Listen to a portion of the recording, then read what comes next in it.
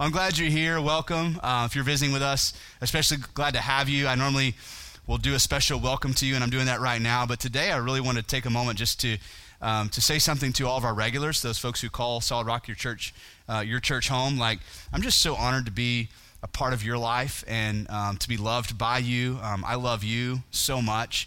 I'm just truly overwhelmed this morning with gratitude for this church, the people of this church. Again, the way you love one another, the way that you're working through your relationship with Christ with one another, the way you pursue reconciliation, whether that's reconciliation in a marriage, reconciliation with another believer, reconciliation with God. Like, it's just such a beautiful thing to watch you be the church. And so thank you for letting me be a part of the Solid Rock Church family. It truly is an honor. I mean that. If you're visiting today, let me just say this is not a perfect church. But it is a perfect place for you to encounter a perfect God. And so if you're visiting with us, I invite you to consider making this your church family, your church home, and let us know how we can assist you in that. We're going to be in Acts chapter 9 this morning. If you want to go ahead and turn there, you can do that. Just a couple quick announcements I want to make. If you haven't heard this yet, our family that serves on mission internationally is home right now. The Rathbuns are home. They made it back about a week and a half ago. Doing really well. They were here for the first two services today. I think they just slipped out to grab lunch, but be sure that when you see them, give them a big hug. Tell them you're glad to see them, glad that they're home. They're going to be now in what we call a furlough phase, which is where we spend some time kind of assessing how the last 2 years have gone, talking about the future and where to go and what to do next, and just praying through that. So feel free to pray with us as the Rathbuns are here on furlough, and they're going to see them every Sunday. Jeff's going to be serving throughout the week, and so they'll be around for a while. So glad to have them home. Also, if you're interested in serving with us this spring break, this coming week, in our local mission outreach, need to register today. Today's the last day to do that, just for planning purposes. And so if you aren't sure kind of what we're going to be doing, we've got 4 days, Wednesday, Thursday, Friday, Saturday of this week.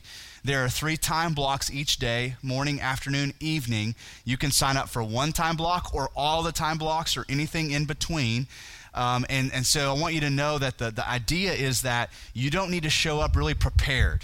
Like, we want this to be so practical and so easy that you're able to see how whatever we do through this mission outreach activities, these are things you can do with your family in like everyday life. And so if you sign up for the morning block, you'll show up at a certain time. You'll get all the training, information, resources you need to go out with the group and do whatever that particular activity is at that time slot. So if you haven't signed up, though, please do that today, because we need to get a head count and start making our plans for this week. So I want to make you aware of that. We are in our Sent sermon series. This is week 2. Today, again, we'll be in Acts chapter 9. Last week, we looked at, from Romans 10, what we mean by sent life. What is a sent life? And we looked at how living a sent life means that you live your life in such a way that you, not your friends, not your pastor, but you have been sent into the world with a mission for Christ. And we also talked about how God's plan to bring salvation to the nations, to your coworkers, to your neighborhood, is through the mouths of his people, that you and I would go as his ambassadors, living as though he has sent us into the world to share the good news of Jesus. And so this week we're going to look at is who God sends. The title of the sermon is Jesus Sends the Unlikely. We're going to be looking specifically at Acts 9 at this character by the name of Saul. Couple of things about Saul just to get started. Saul will later on be referred to in your Bible after Acts 13 as Paul, same guy, okay? So, but at this point in time that we're reading about in Acts 9, Saul is not even a Christian, much less a church leader. Not only is he not a Christian, we're going to see today, he's leading the charge to persecute the church and to stamp out Christianity. And so while we could have turned to any page in your Bible and pointed, and whatever character that is on that page, you could say is an unlikely person to be used by God, arguably when you get to the New Testament, one of the least likely candidates is the guy we're going to be talking about today, Saul. And so we're going to start in Acts 9, starting in verse 1. But Saul still breathing threats and murder against the disciples of the Lord, went to the high priest and asked him for letters to the synagogues at Damascus, so that if he found any belonging to the way, men or women, he might bring them bound to Jerusalem. So we're getting some indication not only of what Saul is up to in life, we really are seeing some things even about his heart attitude towards Christianity, towards the church, and ultimately towards Jesus. So what Luke records here, that's who's writing this down, is that this is what Saul was up to. He was still, meaning he's been doing this for a while, breathing threats and murder against the church. Now, the verb here in the original language for breathing threats is the idea of speaking slander or abusive language towards somebody. But as the pastor theologian R.C. Sproul, who recently passed away, notes about this is not the idea of exhaling. It's actually a picture or a verb that would be used to describe a wild animal that is kind of snort growling when they inhale. It's like this bull in the ring focused on the object of its wrath, and he takes that deep groaning inhale of anger. That's a description of Saul and his attitude towards the church. Now we read that he is still doing this, which means then he's been doing this.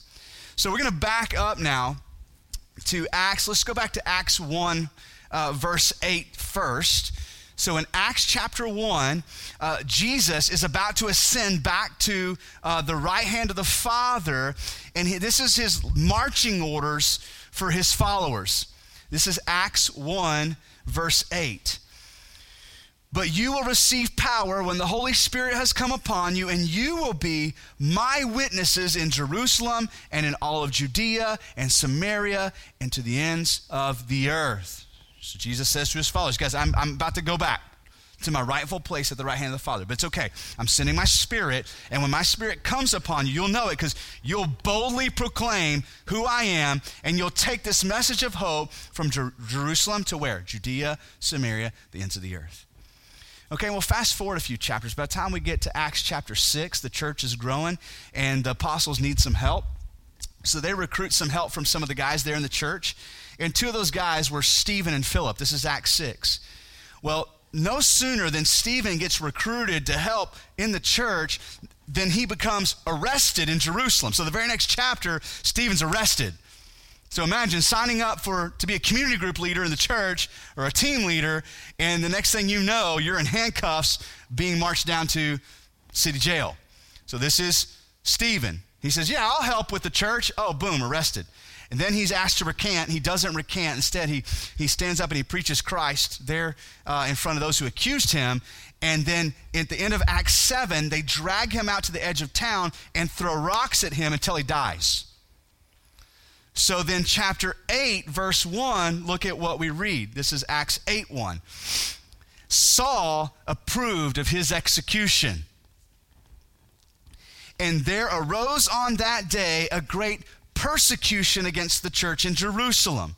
And they were all scattered throughout the regions of Judea and Samaria, except the apostles. So whenever we get to Acts 9 and we read that Saul was still doing this is why, because he was killing Christians in Jerusalem, putting them to death. And this is a terrorist against the church, right? But what I also want you to see here in Acts 8:1 is that Saul is leading this great persecution against the church. But not only that, did you notice what happens? Once this great persecution arises against the church, led by Saul, what happens to the followers? They disperse. Matter of fact, the rest of chapter 8 is a story of Philip taking the gospel to where? From Jerusalem to Judea, to Samaria, to the ends of the earth. And what I want you to see is how Jesus is accomplishing his mission without Saul. You see that? Jesus is accomplishing his mission through Saul before Saul is ever a Christian. While he's still leading the great persecution against the church, Jesus is using him. Now, why am I making that point?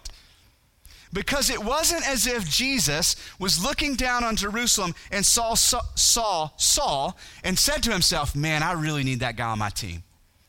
I could really accomplish great things if I could just talk him in to becoming a Christian. Like, we could write books together, and we'll put them in the Bible, and a lot of people will get saved. And man, if I could just get Saul to believe in me.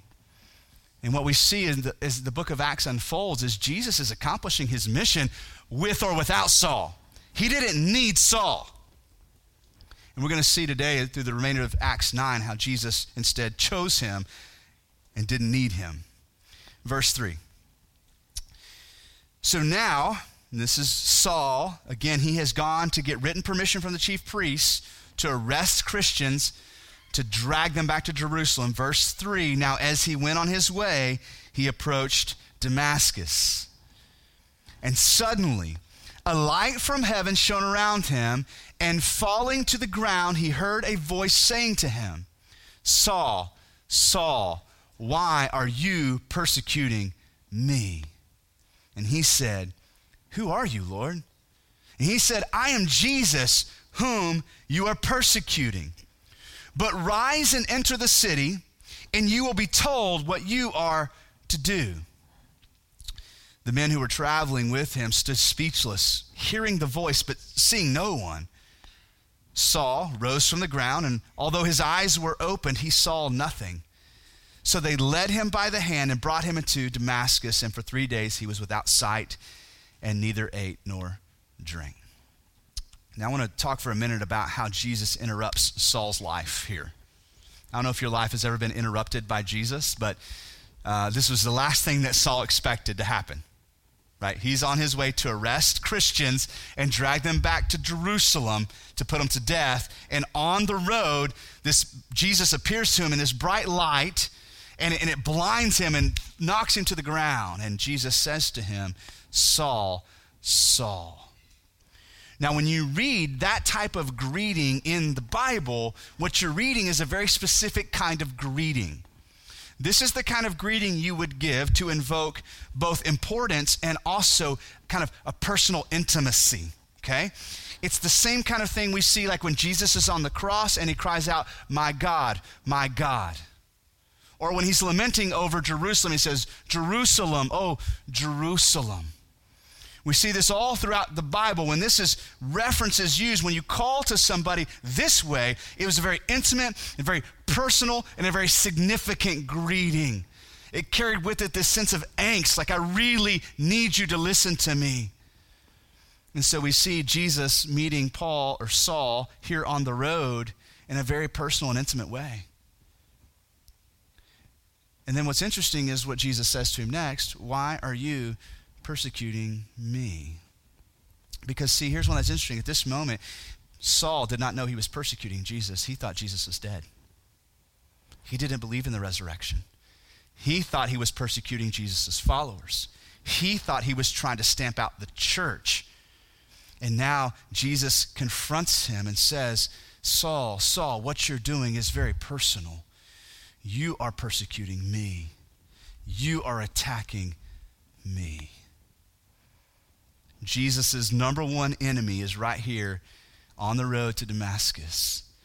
And he's not confronted the way you or I might expect him to be confronted.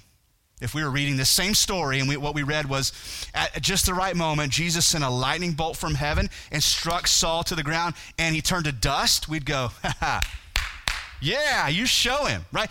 That wouldn't catch us off guard. But what Jesus is doing as he encounters him in this personal way kind of catches us off guard. Why are you being so nice to him? Right? Why are you giving this guy another chance? As I was reading this passage this week and studying it and kind of meditating on this particular moment in the story, I thought about something else Jesus had said before this time. In Matthew chapter 5, Jesus is with his followers and he's teaching. This is what we call the Sermon on the Mount. And he gives some very specific instructions on how his followers are to interact with their enemies. I'll just read a few verses from Matthew 5. Here's what Jesus says. He says, you've heard it said, you should love your neighbor and hate your enemies. But I say to you, love your enemies and pray for those who persecute you. so that you may be sons of your Father who is in heaven. For he makes his sun rise on the evil and on the good, and sends rain on the just and the unjust. For if you love those who love you, what reward do you have? Do not even the tax collectors do the same? Now, if we had read Matthew 5 without even thinking about Acts chapter 9, it might just sound like practical advice, things that Jesus wants us to do, the way he wants us to interact with our enemies. But when we read it in light of Acts chapter 9, what I think we're seeing is a foreshadowing from Jesus of how he interacts with his enemies. He's not just calling us to arbitrarily be nice to bad people. What he's saying to the church and to his followers is, guys, love your enemies, pray for those who persecute you, because that's what I do. Now think about it. Let's drive this home a little bit further. It's no great leap to see Saul as an enemy of Jesus right here, right? I mean, come on. But I think what we fail to remember as Christians is that the Bible says that you and I, before we came to Christ, we were enemies of the cross. In our rebellion, in our sin, we were enemies. And so this is not only how Jesus confronts Saul, this is how Jesus confronts us, isn't it? He comes to us, his enemies, in a very personal way. Jason, Jason. He calls your name. He intimately invites you into a relationship with him. Though every one of us deserve to be struck down by lightning like Saul, yet he doesn't. He comes to us in his goodness and his grace. Now, we'll continue reading here because now we're going to be introduced to another character by the name of Ananias. So let's track what happens with Ananias. Verse 10. Now there was a disciple at Damascus named Ananias. The Lord said to him in a vision, Ananias. And he said, Here I am, Lord. And the Lord said to him, Rise and go to the street called Straight, and at the house of Judas, look at a man of Tarsus named Saul, for behold, he's praying. And he has seen in a vision a man named Ananias come in, lay his hands on him so that he might regain his sight. But Ananias answered, Lord, I have heard from many about this man, how much evil he has done to your saints at Jerusalem. And here he has authority from the chief priest to bind all who call on your name. But the Lord said to him, Go. For he is a chosen instrument of mine to carry my name before the Gentiles and kings and the children of Israel. For I will show him how much he must suffer for the sake of my name. This is a beautiful portrait of what we mean by living a sent life. Let's talk about Ananias' first response. Here I am, Lord. Now, that response is a common response we see in the Bible when God calls to someone with specific instructions. We see it in Abraham's example multiple times. We see it with Jacob. We see it with Moses. We see it with Samuel. You see it in Isaiah chapter 6 where he says, Here I am, send me.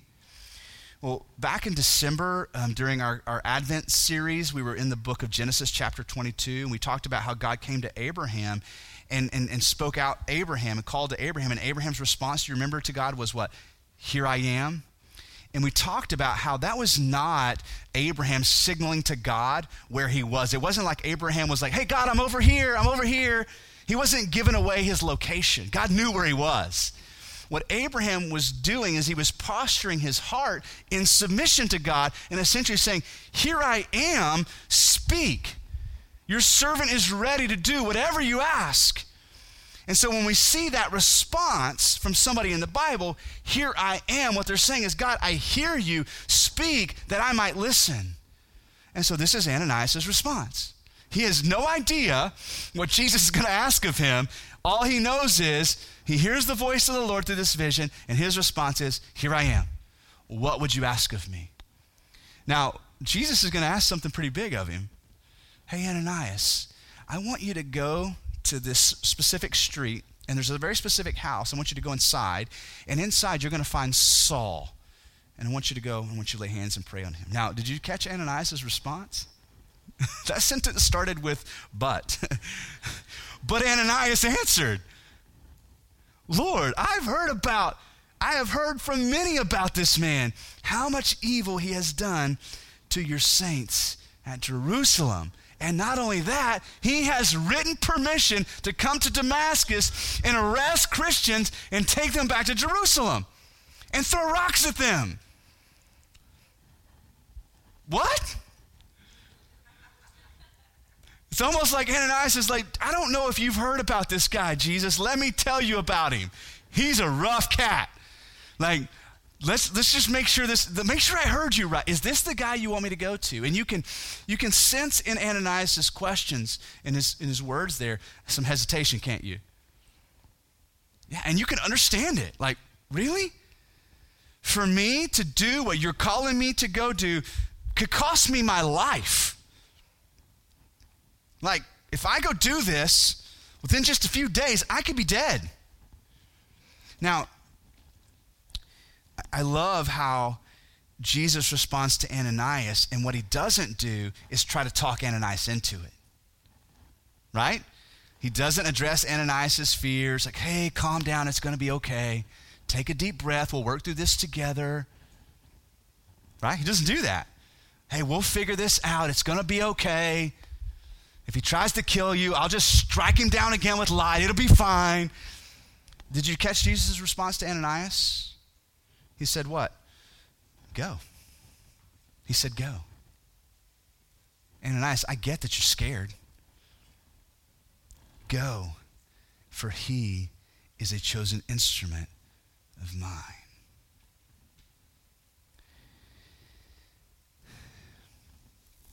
Living a sent life is not without struggle. Very real struggle.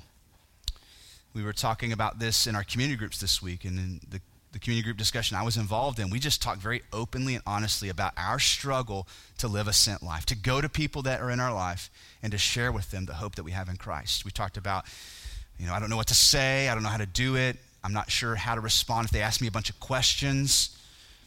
We talked about our personality struggles. Some of us are shy, we're introverts, and just some of us don't even know how to start conversations with people we don't know. Now, if the other person starts it, we're good, but we don't know how to start a conversation. And we talked about all of our apprehensions and our fears that keep us from living a sent life. And I look at Ananias' example here. And Jesus doesn't come to us and say, now listen, it's going to be okay, we'll figure it out. Jesus just says, go. Why? Did you catch the certainty with which Jesus spoke to Ananias? He didn't say, go, I'm hoping to save this one. What did he say? Go, I've already chose him. Ananias, the results of this mission are not dependent on you. Whether you have the right words to say, whether you can answer his questions. I mean, let's think about if anybody at this day and time was more equipped to tear down Christianity with questions, right? It's Saul. I mean, he was a Hebrew among Hebrews. He knew the Old Testament front and back.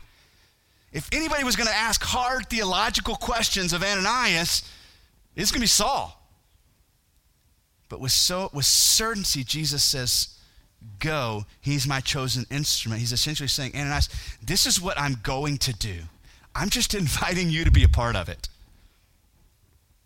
Come be a part of what I'm going to do. I'm saving him.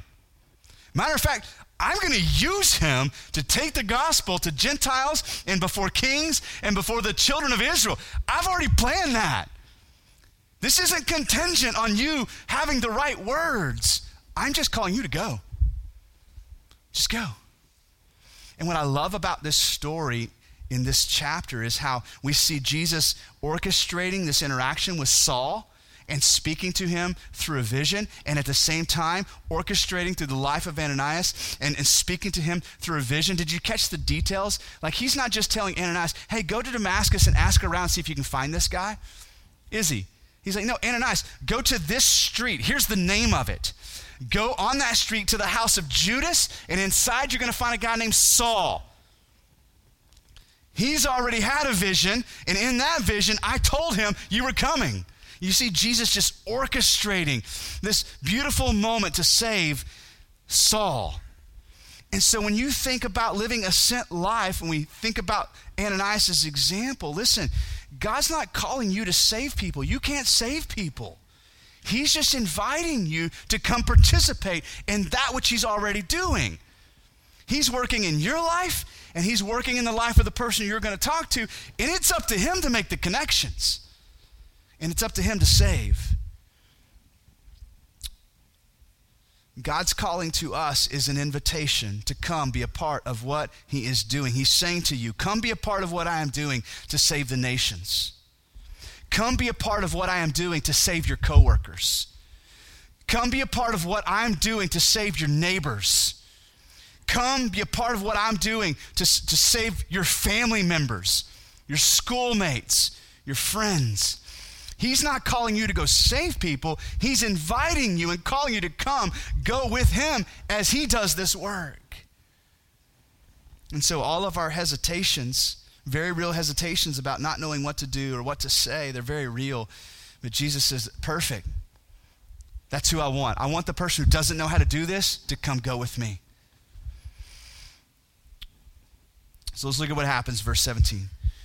So Ananias departed and entered the house, and laying hands on him, he said, Brother Saul, the Lord Jesus, who appeared to you on the road by which you came, has sent me so that you may regain your sight and be filled with the Holy Spirit. And immediately something like scales fell from his eyes, and he regained his sight. Then he rose and was baptized. And taking food, he was strengthened. For some days he was with the disciples at Damascus, and immediately he proclaimed Jesus in the synagogue, saying, He is the Son of God. And all who heard him were amazed and said, Is not this man the man who made havoc in Jerusalem of those who called upon this name? And has he not come here for this purpose, to bring them bound before the chief priests? But Saul increased all the more in strength and confounded the Jews who lived in Damascus by proving that Jesus was the Christ. That's a pretty dramatic change, isn't it? From the beginning of the chapter, who are you, Lord? To now going out and proclaiming, Jesus is the Lord. Paul encountered Jesus in his grace and his mercy. Saul believed in Jesus and was saved. Saul was then baptized. And now here's my question. How long before Saul began to live a sent life? Did he immediately go out and start proclaiming the gospel and sharing the gospel with anybody who would listen? Or did he press into the other Christians who were more mature than him to grow and be discipled and to learn? Did he immediately become the Apostle Paul, who writes most of our New Testament? Or did he have to go spend time with the apostles and learn about the fullness of who Christ is and what it means to be the church? Here's the question. Here's the answer to that question. Yes. It's not either or, it's both and. I love the way this is worded. Look at verse 19 with me again. And taking food, he was strengthened. For some days he was with the disciples at Damascus. How long was he there? We don't know. But he immediately began to press into those who were already Christ followers to learn and to grow and to be discipled. But that didn't keep him from living a sent life. The very next verse says, and immediately he proclaimed Jesus in the synagogue, saying, He is the Son of God. It's both. From the moment he was saved, he was qualified to go and to share and to proclaim. Did he have it all figured out? Not at all. Matter of fact, there at the end, you see that he started sharing the gospel so quickly that even his own reputation hadn't caught up with him yet. Did you see how the people were responding? Wait a second. This guy preaching, wasn't he the same guy wreaking havoc in Jerusalem? Isn't it the same guy that came into town like a few days ago with a letter from the chief priest saying that he could arrest us? And now he's preaching Christ? I'm confused. How did this happen? And so we see from Saul's example that living a sent life comes with a risk of reputation. Not everybody's going to get it, okay? Case in point, I love when, and this has already happened a couple times today, I'm not going to point anybody out, but I love when people who knew me as a kid and as a teenager, because I grew up not too far from here, actually will come visit or attend our church. Because you need to understand, I was not voted most likely to become a pastor in high school. That's not what my yearbook said. Most likely to go to church was not the thing I was voted most likely to do, okay? And so I hope that there's a transformation here. I hope that gives me the opportunity to say, yeah, look at how good God is. He calls jokers like me. Really? You're a pastor? I know. Like, it's pretty amazing. And I see that here in Saul's example. The people are like, really, you? And what a beautiful testament to the goodness of God, right? Like, that's how good his grace is. Saul didn't wait for his reputation to get cleared up. He didn't wait for things to become safe. The persecution he rolled out was still alive and well. Blazing hot persecution against the church. He was the one who started it. And now he's got to lead the church that's suffering from it. Think about that. And he didn't wait until he had all the theology figured out. Living a sent life means being driven by God's ability to work through you. It's not about what you can do. It's about what God desires to do through you. I'll give you an example of this, just practical illustration. So a few years ago when I turned 40, Hallie and I got to travel to Europe. It was something I always wanted to do. And so since it was my birthday, she let me pick a few of the spots that we went to. And the highlight of my trip was Oxford, England. It's a place I wanted to go since being introduced to Lord of the Rings and J.R. Tolkien and C.S. Lewis. I wanted to go to Oxford and just see and to go sit and eat fish and chips at the Eagle and Child where they used to exchange manuscripts. And I was so excited about Oxford. Well, we did Airbnb when we were in Europe, and so we stayed in a small town outside of Oxford. Insham was the name of this little sleepy little England town. Cobblestone streets, the whole 9 yards. One place to eat in the whole town. And so we arrived in Insham in one afternoon, and we wanted to eat lunch before we jumped on public trans to go to Oxford to begin our experience and our journey there. And so we asked around at the little convenience store, like, where's a good place to eat? And they're like, well, there's only one place to eat. It's the pub down the street. And so we set off to go eat. And so we sit down at the table, and as kind of is my practice, if I'm at a new place, the person comes over to wait, the waiter or the waitress, I always ask a question like this, like, hey, what do you recommend? I think in this particular situation, I said, hey, there's a good chance I'm only going to eat here once in my life. What would you recommend? And without hesitation, the waitress said, you're having the lasagna. And she wrote it down without me even saying that's what I want to have. She just immediately said, oh, you're having the lasagna. Who's next, right? And so here's the thing, like she brings this lasagna out in this little porcelain bowl, and it looked like normal lasagna, steaming hot. Y'all, I'm telling you, it is the best lasagna I have ever eaten. And it kind of caught me off guard because I didn't go to England to find good lasagna. Maybe good fish and chips, some green peas, but if I want a lasagna, I'll go to Italy. Completely caught me off guard, but it was so stinking good. Like in the words of Joey from Friends, I would walk back to England for another one of those bad boys. If I had the opportunity to go back to Oxford, in my itinerary is going to be Insham lasagna. I'm going to have it again before I die. Now, I'm saying all that to say, if you were to come up to me and ask me, well, what was the name of that little pub that had the restaurant? I don't remember. Okay, well, this lasagna you say was the best lasagna you ever had. What was in it? I don't know.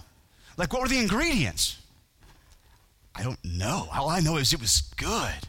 Like the best lasagna I've ever had. You know, okay, well, was it vegan? I don't know. God, I hope not. Was it gluten-free? I don't think so. But here's the point. I don't know the answers to all those questions, do I? I don't even know the name of the restaurant. But I'm telling you, it's the best lasagna I have ever eaten. I tasted, and it was good. Now, apply that to our relationship with Christ. Listen, Christian, you don't have all the answers. You don't know all the ingredients. You don't know all of the theology that you will once know one day. But if you're in Christ, you have tasted and you have seen that the Lord is good. And just not knowing the ingredients doesn't keep you from bragging on lasagna, does it? In the same way, not understanding everything about theology, knowing the Bible back and forward should not keep us from proclaiming the excellencies of Christ. If you have tasted and you have seen that the Lord is good, you can't not talk about him. That's why Saul immediately began to proclaim. I'm sure the other apostles at times had to pull him aside and go, hey, that's not right. Come here. So here's how it works, book of Isaiah, and they make the connections for him. He's like, oh, okay, and he's excited. He's preaching again, and there's another point probably where Peter pulls him aside like, hey, that's not quite how it worked. Here's what, Jesus didn't feed 12,000. He fed 5,000. Making corrections and coaching him along the way. But Saul had tasted and seen that the Lord was good, and he immediately began to tell people about it. There's speaking of Oxford, England, just a little bit about Tolkien and the Lord of the Rings, if you're one of those people. If you're not, it's okay. A confession, in case there are any real fans in the room. I didn't read the books first. I watched the movies first. That's how I was introduced to Tolkien and Lord of the Rings. I know some of you got to read the books first. I agree. It's good. But I watched the movies first. And whether you watch the movies or read the books, there is this undeniable reality about the character portrayal of Frodo. And one of those character realities is that Frodo is presented as the least likely person to be able to save the day. I mean, not only is he a hobbit, he's a very inexperienced hobbit, right? And so all throughout the story, there's this, when I'm first watching the movie for the first time, I'm like, Frodo, give the ring to Gandalf. Holy cow. You're a teenage hobbit. Give the ring to Gandalf. He'll wave his flashy wand. An eagle will fly down. He'll jump on the eagle and fly that ring to Mordor, and we're done, right? But that's not how it unfolds, is it? And Tolkien labors to make the point that in order for the ring to be destroyed and the day to be saved, it has to be Frodo. And so as a reader, you're asking the question, why? I mean, even at the last minute, right, where they're at Mordor and it's him and Samwise, and Frodo's just spent and done. I'm like, finally, somebody else grab the ring and take it and throw it in the fire. And Samwise says what? Frodo, I can't carry the ring, but I can carry you. And he picks Frodo up and begins to carry him up the hill. And even at the last minute, Tolkien wants us to see that to save the day required the least likely candidate to do it. And what Tolkien was trying to capture is what we're talking about today. God's salvation comes to the world through the least likely person. Raise your hand if that's you. It's me. Okay? And if you're super qualified, I envy you. That's awesome. But God still doesn't need you. He's inviting you to participate in that which only he can do. He's saving the world through us. Let me say one last comment before we wrap up.